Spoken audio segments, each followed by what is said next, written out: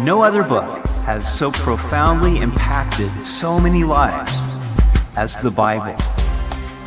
Welcome to Simply the Bible, the Through the Bible teaching program of Pastor Daryl Zachman of Calvary Chapel, Treasure Valley. Today we return to our Through the Bible teaching with the Song of Solomon. Solomon writes his Song of Songs, a love song between a husband and wife. This also pictures our love relationship with Jesus. We hope you'll join us as Pastor Daryl begins the Song of Solomon on Simply the Bible. The Song of Solomon. It begins Solomon's Song of Songs. What do we do with this book? It is most unusual. It is a love song. Of the 1,005 songs that Solomon wrote, this is the only one recorded in the Bible. It is his Song of Songs, probably meaning that it was the greatest song he wrote. In this love song, the woman does most of the talking. She is called a Shulamite, from an unknown town, most likely in the hill country of Ephraim. She worked in the vineyard and also was a shepherdess. Her lover is called My Beloved and is probably Solomon. So was this a real relationship or was it fictional? It is possible that the woman is Abishag. When King David was old, he could not stay warm at night, so they searched throughout Israel for a young woman who could care for him. She would lie with him at night and keep him warm. They chose Abishag the Shunammite. Now, she was very lovely and cared for David, but he had no sexual relations with her. Solomon would have had opportunity to watch Abishag care for his dying father. He may have become deeply attached to her. After Solomon became king, his brother Adonijah made advances toward Abishag by asking Solomon's mother, Bathsheba, to ask Solomon on his behalf to give her to him as a wife. But at this request, Solomon became enraged, seeing this as a move for Adonijah, his half-brother, to take the throne. He ordered the executioner to kill Adonijah. Solomon's explosive reaction could indicate that he was in love with Abishag. If this is true, then Abishag was Solomon's first love and only divinely authorized wife. Now, this song is a celebration of monogamous love. It describes sexual intimacy between a husband and wife and the courtship leading up to their marriage. We should not be surprised that the Holy Spirit would include this in Scripture. Obviously, God created marriage and sex, and He has much to say about it. This book is God's answer to two errors that plague humanity. The first is the error of asceticism. That is the idea that all pleasure is bad. There are people who think that sex is dirty or that sexual pleasure is wrong. But obviously, God created sex to be exciting and pleasurable. This fact helps people reproduce and obey God's commandment to be fruitful and multiply. The second error this book answers is immorality. Without a doubt, sexual desires are strong, but we are warned in Scripture that giving into them outside of marriage is evil. In Galatians 5:19, the Apostle Paul calls such things works of the flesh. In 1 Corinthians 6:9, he lists several unrighteous people who will not inherit the kingdom of God if they do not repent. Among these are fornicators, who have sex before marriage, adulterers, who have sex with someone other than their spouse, and homosexuals, those who have sex with someone of their same gender. Hebrews 13:4 states succinctly, "Marriage is honorable among all, and the bed undefiled, but fornicators and adulterers God will judge." For a world that is highly sexualized and knows no bounds, Song of Solomon gives an example of sexual intimacy the way God intends it to be.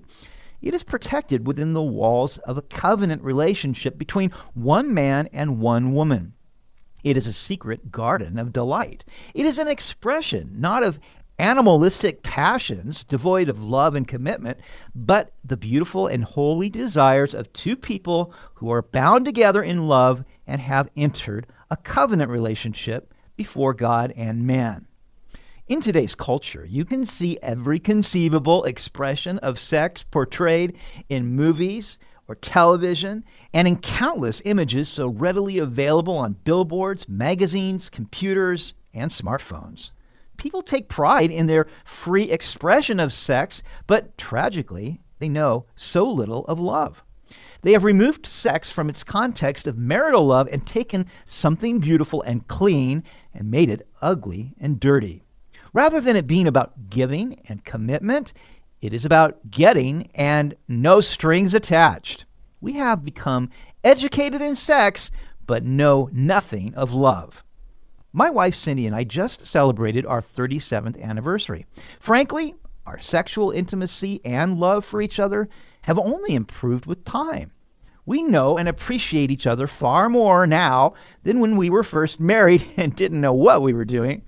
This is the value of a monogamous relationship where Christ is at the center and God's love is the bond.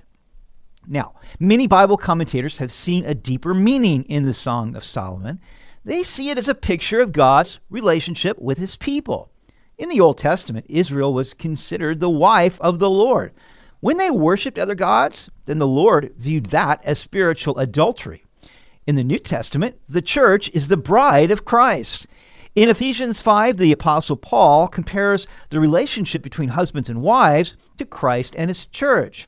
Therefore, we see the love that a husband has for his wife as a picture of the love Christ has for us, and we see the desire that a wife has for her husband as the same desire that we should have for Jesus. Therefore, we can apply the Song of Solomon in this way. The love the Shulamite has for her beloved pictures the love we have for Jesus.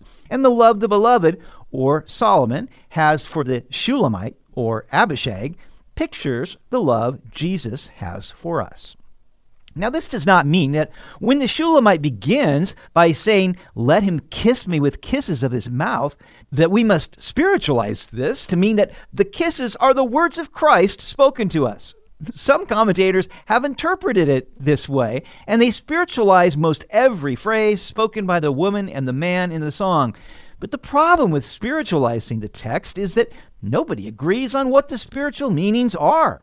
Therefore, I believe it is preferable and more accurate to view this as a love song celebrating marital love between a man and woman. But we will be pointing out the parallels to our love relationship with Jesus as we go. I believe that seen in the right light, this much neglected book can help us love Jesus more deeply than ever before and can help us to know and accept his boundless love for us. I would also like to mention that there are songs within the song. They are not arranged in chronological order. The songs may concern the time of their marriage, courtship, or before they met. These divisions are not easy to discern, and commentators disagree as to where they occur and what they point to. If we keep in mind that this is poetry and not prose, then it will help us not get bogged down trying to figure out when in the relationship the scene takes place.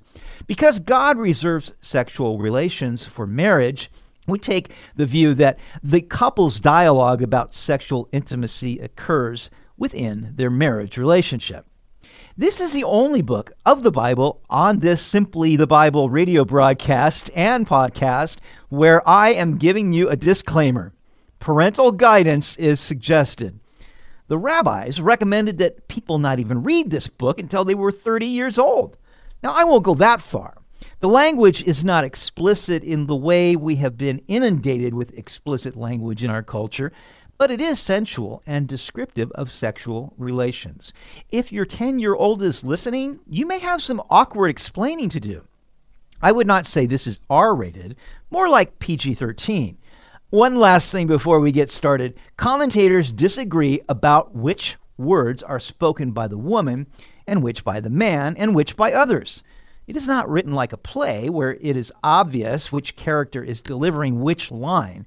So I will do my best to identify who is speaking as we go, but this interpretation may not be perfect.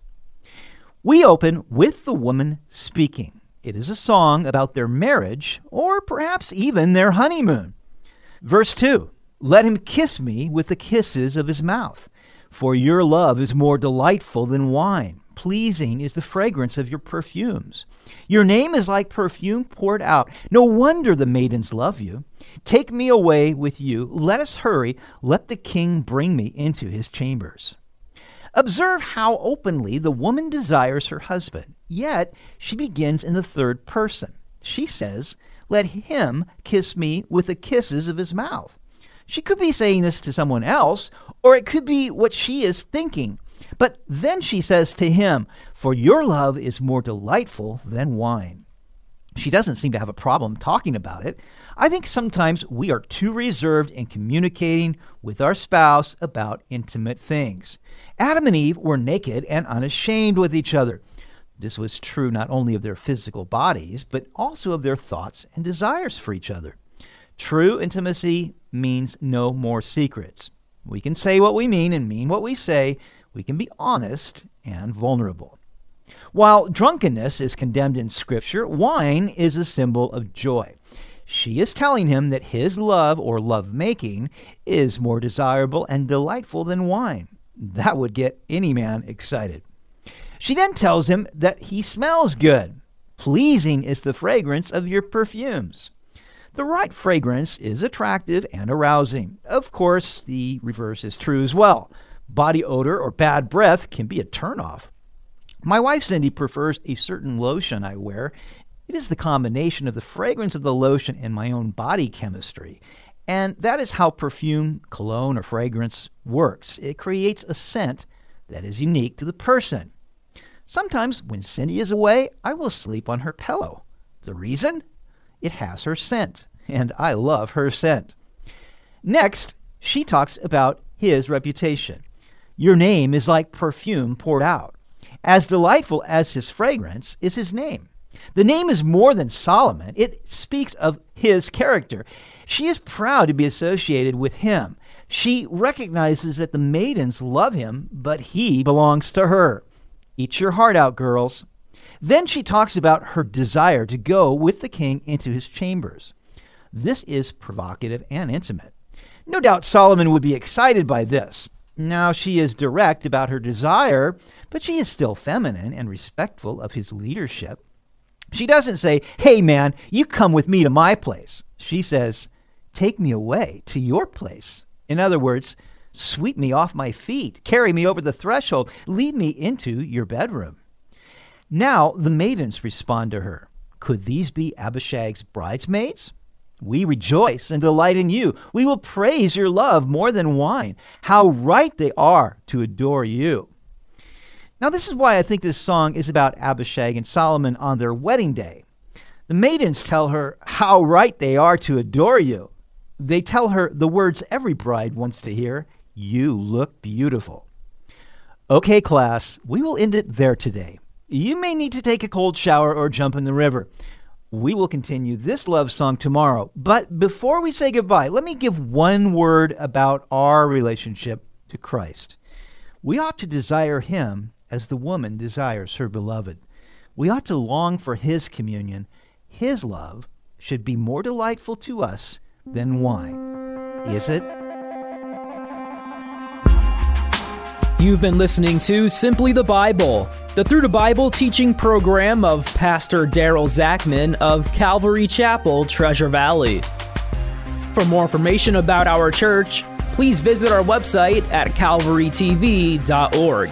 To listen to other episodes, go to 941thevoice.com or check out our podcast on iTunes or Spotify. If you have any questions or comments, please contact us through our website. Tomorrow we'll continue Solomon's Song of Songs as we look at the courtship between these two lovers. We hope you'll join us as we continue in the Song of Solomon on Simply the Bible.